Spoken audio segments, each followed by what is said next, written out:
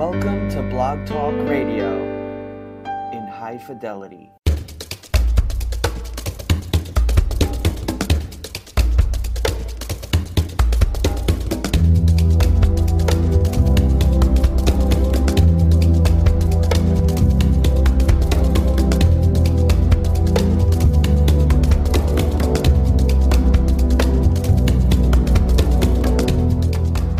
This is Pop Health Week on the Blog Talk Radio and affiliate networks. This episode is brought to you by Health Innovation Media, where we monitor and engage thought leaders in the innovation space, from ACOs to IDNs, and the ecosystem aspiring to enable their success. And welcome, everyone. I'm Greg Masters, the producer and co-host of the show, and in the virtual studio today is my colleague, Fred Goldstein, principal co-host and co-founder of Pop Health Week. Hello, Greg. Great to be on the show today. Looking forward to talking with Griffin. For those of you not familiar with Fred, he's a veteran healthcare executive and the president of Accountable Health, LLC, a Jacksonville, Florida-based consulting firm, and the father of the Medicare Annual Wellness Visit. Fred serves on the editorial board of the Journal of Population Health Management, the editorial board of Population Health News, and the Best Practices Review Panel for the Institute for Medicaid Innovations at Medicaid Health Plans of America.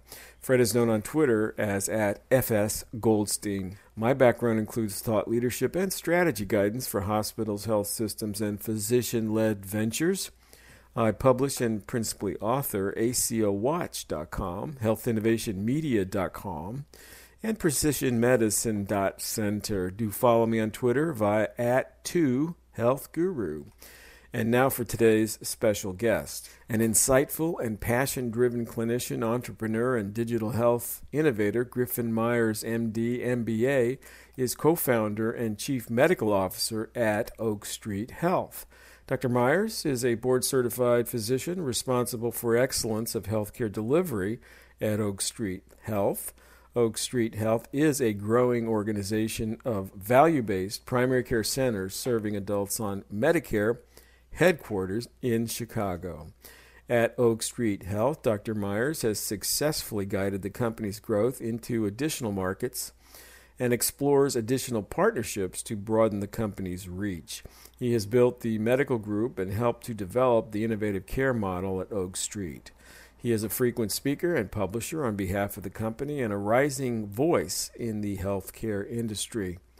And with that truncated version of an extensive CV, Fred, over to you. Help us get to know this rising star and the innovative practice he's brought to market at Oakstreet Health. Thank you so much, Greg. And Griffin, it's a pleasure to have you on Pop Health Week. Yeah, thanks for having me, guys. Yeah, it's fantastic. And it was great to first meet you, obviously, after the Population Health Colloquium and learn a little bit more about what you're doing with Oakstreet. And we've been sort of discussing this for a while, and obviously it's an area you're in. This whole concept of primary care beginning to take some leadership and say, hey, we really should be this linchpin in it. People talk about it. Can you sort of discuss your definition of direct primary care and then how you've implemented that? Yeah, so it's a little funny when you asked me the first question, and I'm going to change the question a little bit. Sure. You asked me about direct primary care, and I think the first thing is just, if you're going to get to know Oakstreet, you got to get to know us through our mission. And the mission at Oakstreet was to rebuild healthcare as it should be. And with that, we think it should be three things. We should be personal. And when we say personal, we mean evidence-based.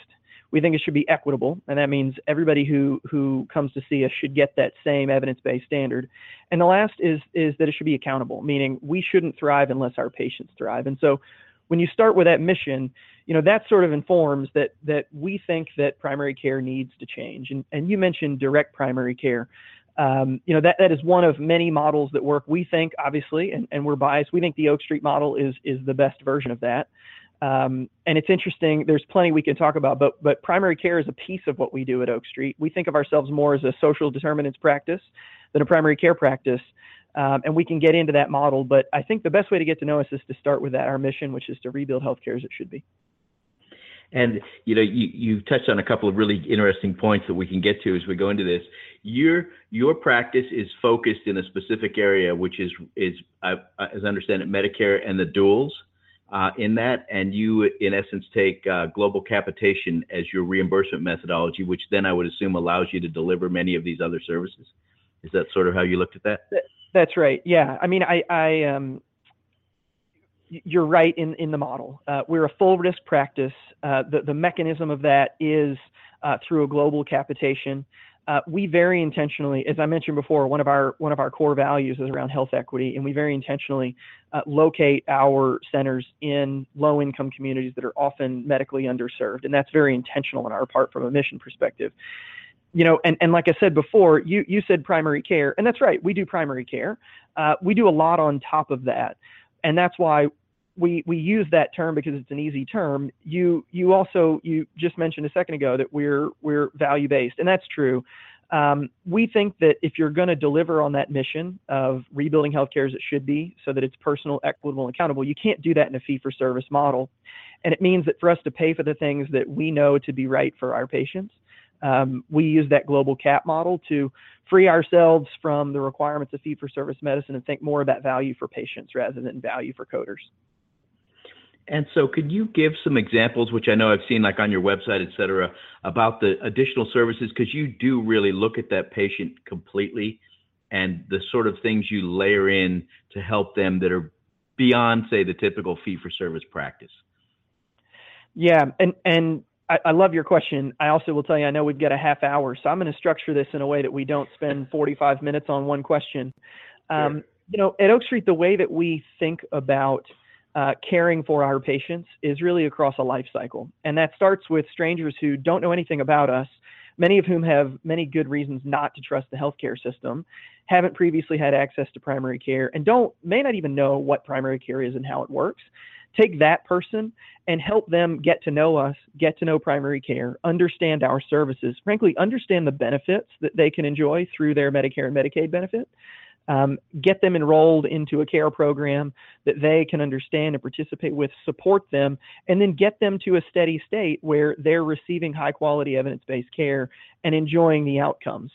And so just to sort of think about that a little bit more, we start with, as a primary care practice, like I said, we have an outreach team that spends time in our communities. Last year did 17,500 community events, merely to let people know that we're around, that we're in the neighborhood, what primary care is, and how to take advantage of that.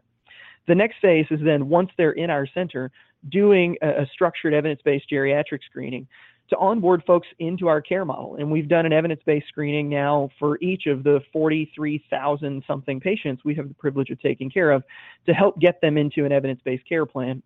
Then once they're in our center with that care plan, supporting them. And that's everything from insurance advisory to, because again, we're not a health plan, we don't sell health plans, but we want people to have options and to explore their options in an informed way, and we support them there.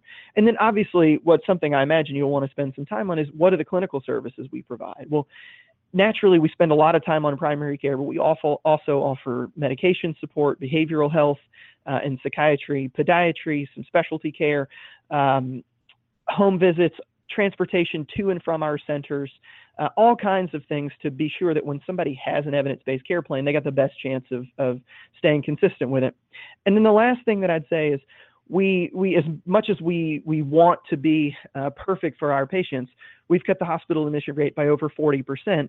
We still have patients in the hospital. We have a very robust program we've built based upon best evidence to help our patients who are in the hospital and in transition, help them have the best chance of getting home safely and not returning to the hospital.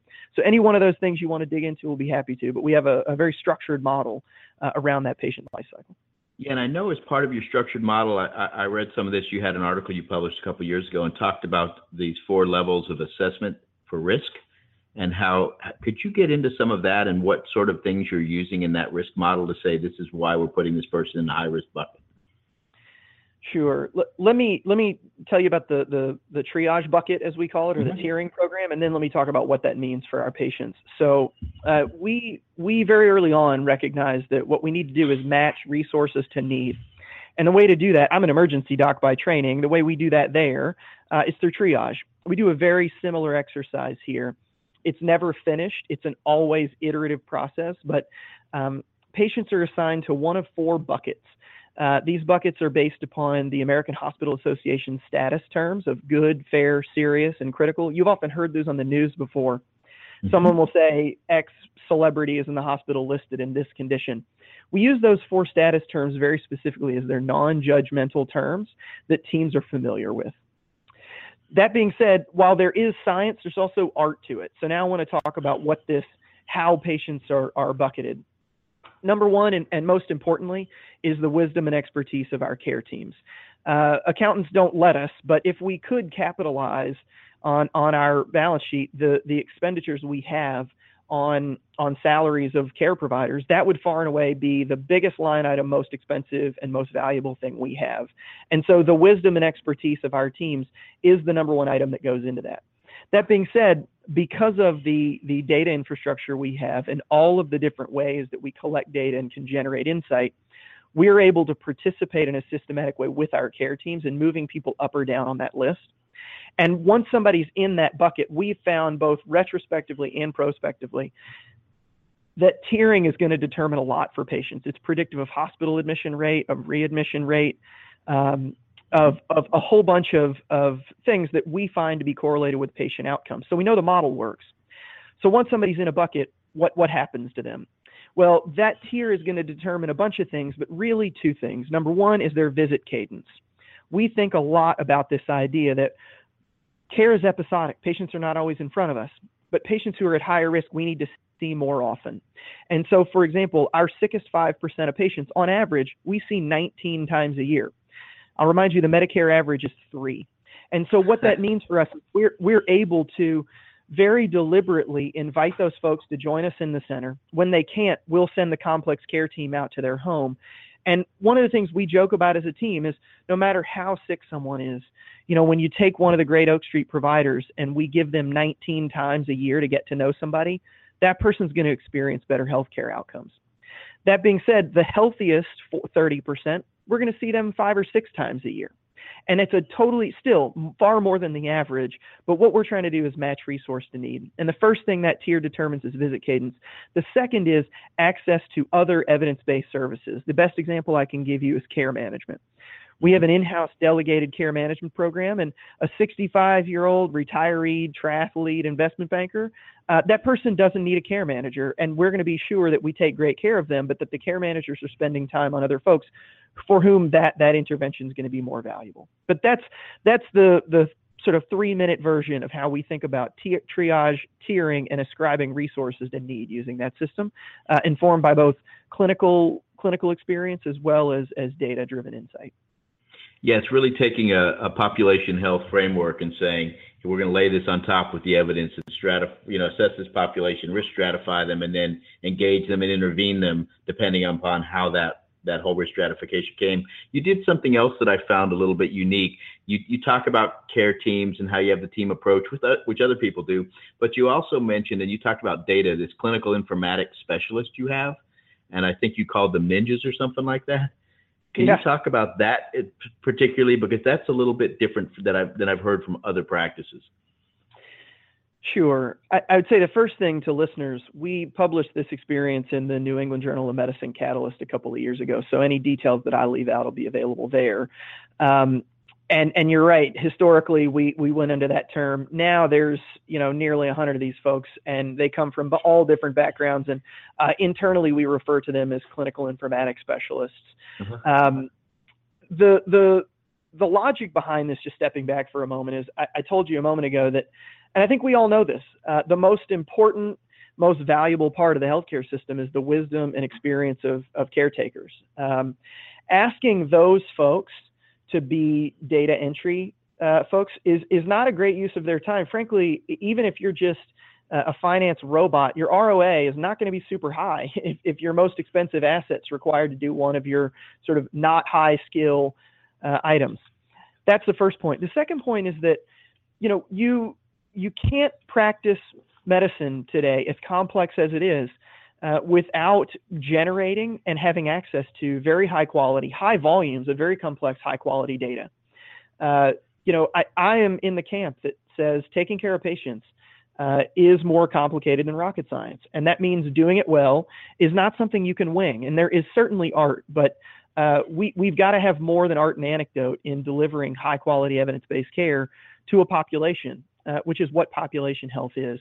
And so what that means is we are asking our clinicians not only to use lots of data that we provide them, but also to capture lots of data in a highly structured form. And the best way to do that is train someone who's already very smart, who already cares about patients, who may not be at the point in their career yet where they're a board certified physician, have them do that work. And so we've developed a very, very detailed training program, a very specific job description for our clinical informatics specialists. And they become the experts in ICD-10 codes, in the EMR that we use, in Canopy, which is the home-built web-based tool that we use to guide workflows in our centers. They're an experts in all of the evidence-based quality metrics, including the STARS metrics for Medicare and Medicare Advantage. And they can be there at the point of care, not only capturing important information, but also as a partner with that physician playing back, hey, you're about to walk out of the room. It's been 23 months and this woman needs a mammogram today. Let's not forget that. And so it's bi-directional. It's both capturing information, but providing insight at the point of care to improve the quality of our data, but also the quality of outcomes and experience for our patients. And the thing that we never talk about in answering this question is that, we went to medical school to sit down with patients, be there when they're suffering, and help relieve that suffering by building relationships. And that's what this allows them to do. Fascinating, and really a unique way to look at it. I think we've talked to a number of folks in the space who have been, doing this capitated primary care, global cap primary care in Medicare. We've also got ACO models. You've got Medicare Advantage models. And I know that you had announced the launch of an ACO in January, I think it was. Do you see that as a space you may want to play in, and why? And what do you think the differences are, or are there any? Yeah, it's such a good question, and it gives me a chance to sort of share a little bit of the complexity of our model. So I'll start with something I said before. You said we're a primary care practice, and you're right, but it's bigger than that. It's more than that, and that's the term that we use. And I think similarly, we often are talked about at Oakstreet as a practice focused on Medicare patients. And it's true, the overwhelming majority of our patients do have Medicare. Really, we're not a model for people based upon their payer status. We're a model for older adults with chronic illness, many of whom are living in communities that need better access to care. And so while you're right, we do a global cap full risk arrangement in Medicare Advantage. Really, over half our patients are dually eligible. So we have this similar model with the dual eligible plans. We do have it with Medicare Advantage. You're right, we do have our own ACO that we've built here at Oakstreet. We actually have full risk Medicaid contracts for special slices of Medicaid that are really focused on this same population. So our population is defined to be a clinically relevant population that needs the services that we offer. And I share that with you because I think it has really meaningful implications for really what's underlying your question, which is what does it mean for everybody else? So if I told you we do more than that and the model enables it, and is the ACO a direction we're going to go? The answer to that is a very big yes with an exclamation point behind it, because what we want to do is take our care model to as many patients as we can serve with it and serve well. And it means that we're going to shy away from patients who don't need our care model. We don't do prenatal care, for example. We don't do pediatric immunizations. And I think that focus is a massive advantage clinically, but also strategically. And it means that we, on the inside of Oakstreet, are going to take on the complexity for our payer and health plan partners, so that we can serve our patients seamlessly for them. And the important thing, Fred, that I think is an implication for the rest of the healthcare system is there are probably listeners who are thinking that, listen, we're not getting into this risk-based, value-based stuff until they solve it for us. Until they get to the final answer, the simple answer, we're not going to dig in.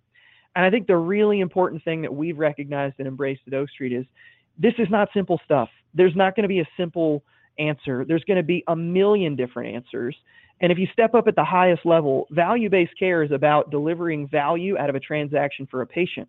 And it means every single opportunity we have at every single interaction in the healthcare system, every transaction, I'd say, has an opportunity to be made more value-based. The example I'll give you is subcapping specialty care, renting hospital beds, bringing certain ancillary services in-house so that they're not paid for fee-for-service. And I think every single interaction, every transaction in the healthcare system has an opportunity to be made more value-based. And that's not simple, that's more complex, but it's absolutely what patients need.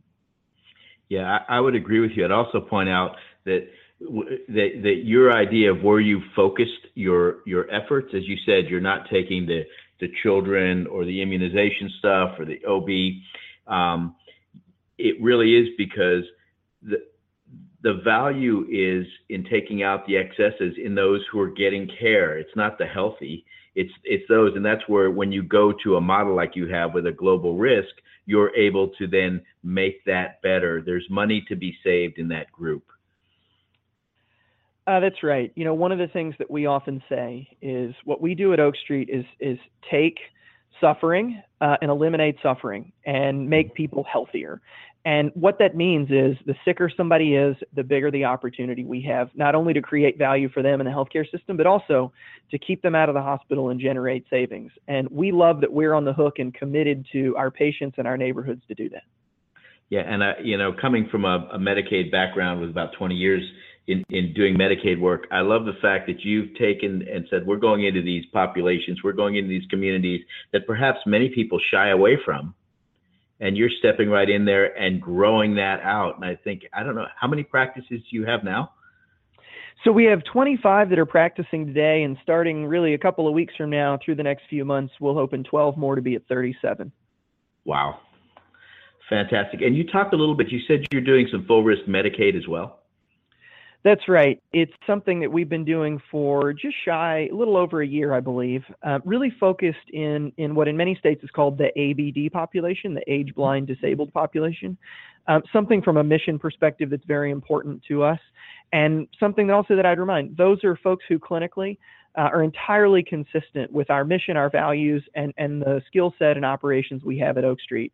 Another way of saying that that's perhaps a little bit less wordy is a 64-year-old with multiple chronic conditions is no different than a 65-year-old who just blew out their birthday candles and now has Medicare. We want to be there to serve those folks. Mm-hmm. Fantastic. And as you're growing, is this internally supported? Are you financed, or how does that work? Yeah, you know, it's as a private company, we often don't get into too many of those details, but the short version is that we got started at Oakstreet, supported by a very small group of very mission-based folks who I think in hindsight were insane, but believed in our mission of rebuilding healthcare as it should be, and it should be personal, equitable, and accountable. And that was 6 years ago, coming on 6 years ago. Now that we've matured the model and really over large, very diverse populations, very diverse markets, shown every combination of county and plan running a surplus, and doing so in a robust way, and in a way that frankly is improving from a trajectory standpoint and the consistent growth of the model, we have high confidence that the economic model is not only thriving but going to improve, and it's given us comfort that we can invest. And so for what it's worth, we're not looking for capital. We don't need it. We want to put our head down and keep doing what we do for our patients every day. Fantastic. And can you talk a little bit, you've mentioned, you know, this sort of data and the systems you've built. How large is that, as, you know, in terms of your company, this back end to support that operations that like you said earlier before the call, a typical physician, you know, has somebody doing their accounting or their billing and things. What sort of resources do you have in that area? Yeah, I think you bring up a really good point, which is this feels, what we're talking about feels a little bit different than you know, perhaps smaller, you know, nice people, but smaller, less sophisticated primary care operations. I would say three things. Number one, I'll admit that it is quite complex. I embrace that complexity. We embrace it as a team. And really what complexity means is that we are very hungry for every piece of data that we can bring in, because with data and smart people, you generate insight. And when you give that insight to well-trained professionals, they can take better care of people. The second thing is that complexity looks in a lot of different forms. We're going to talk a little bit about technology here, but it's training. It's routines in training, it's culture, and it's architecture of how the practice and the entire organization is designed. Our strategy has really been There is no, people ask me all the time, what EMR do you use? And I'm happy to tell people, but that's missing the point. I mean, I think we've had to not only buy a bunch of products, and our strategy is to buy best in class for our delegated care management, for our delegated claims, for our, we have a clinical contact center that's open 24/7 that has its own technology to be able to connect patients with caregivers 24 hours a day. So what we want to do is buy best in class, because there is no product designed for a fully value-based primary care practice with all of the ancillaries that we have. That product doesn't exist. So we've got to piece together best in class.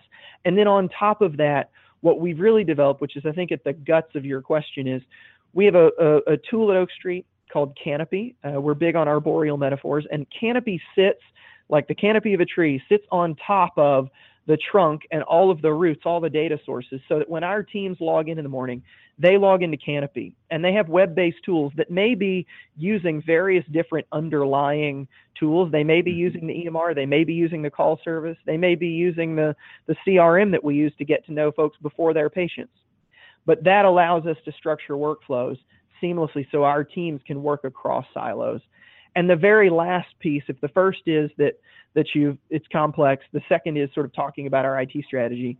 The third is that if you're going to scale, you have to standardize. And like I said before, high quality, high safety medicine comes from high quality, high safety process.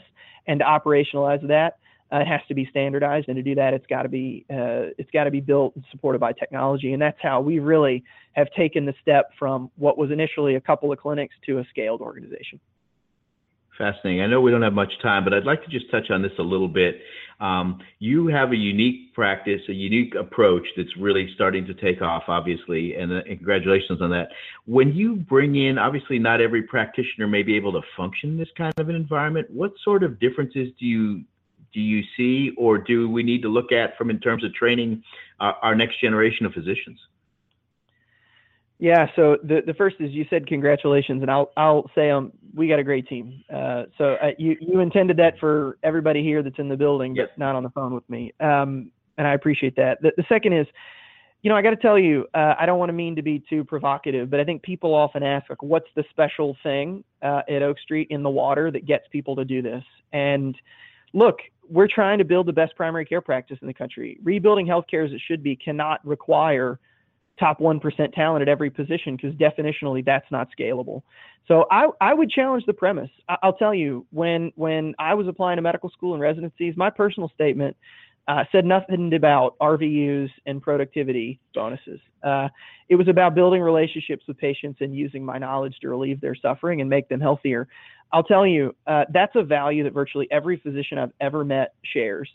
And as great as our team is, I'll tell you, if what we did at Oakstreet was hire the very best people from other places, we got better and they got worse, that's not transformative to the healthcare system. If, however, we take people who share our values, and there are lots of them, and they join us, and we get better because they get better, because the platform helps them get better and helps connect their work with their values, now you have something really special. And I'll tell you, the diversity of our team really speaks to the fact that it's a platform. It's not just people. Well, fantastic. Thank you so much for joining us today, Griffin. Really a pleasure, and love to get you back on in the future and hear some more about what you're doing. Yeah, on behalf of our team and our patients, thanks for having me. Our pleasure. All I can say is, wow, tons of content there. Going to have to unpack that sequentially post-interview here. But that will have to be the last word for today's broadcast. I want to thank our guest, Dr. Griffin Myers, co-founder and CMO of Oakstreet Health, for his time and generous insights today. Do follow Dr. Myers and Oakstreet Health's work on the web via www.oakstreethealth.com and on Twitter via @GriffinR Myers, MYERS, Griffin R. Myers, and @Oakstreet Health, respectively. And finally, if your hospital, health system, physician venture, or healthcare conference is in the market for social media support, including content development, curation, engagement, or amplification, do ping me on Twitter via @2healthguru or email Greg with 2 G's at healthinnovationmedia.com. Fred and I will be happy to lend our subject matter expertise to your endeavors. And until we meet again on Pop Health Week, for Fred Goldstein, this is Greg Masters saying bye now.